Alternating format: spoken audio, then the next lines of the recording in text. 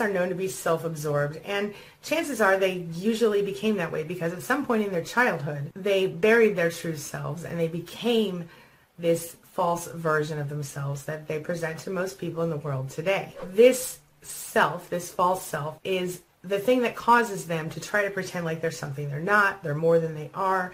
They become grandiose in their behavior. This is one of the most common things with narcissists. Of course, the thing that seems to unite all narcissists is the lack of empathy they have for other people in their life.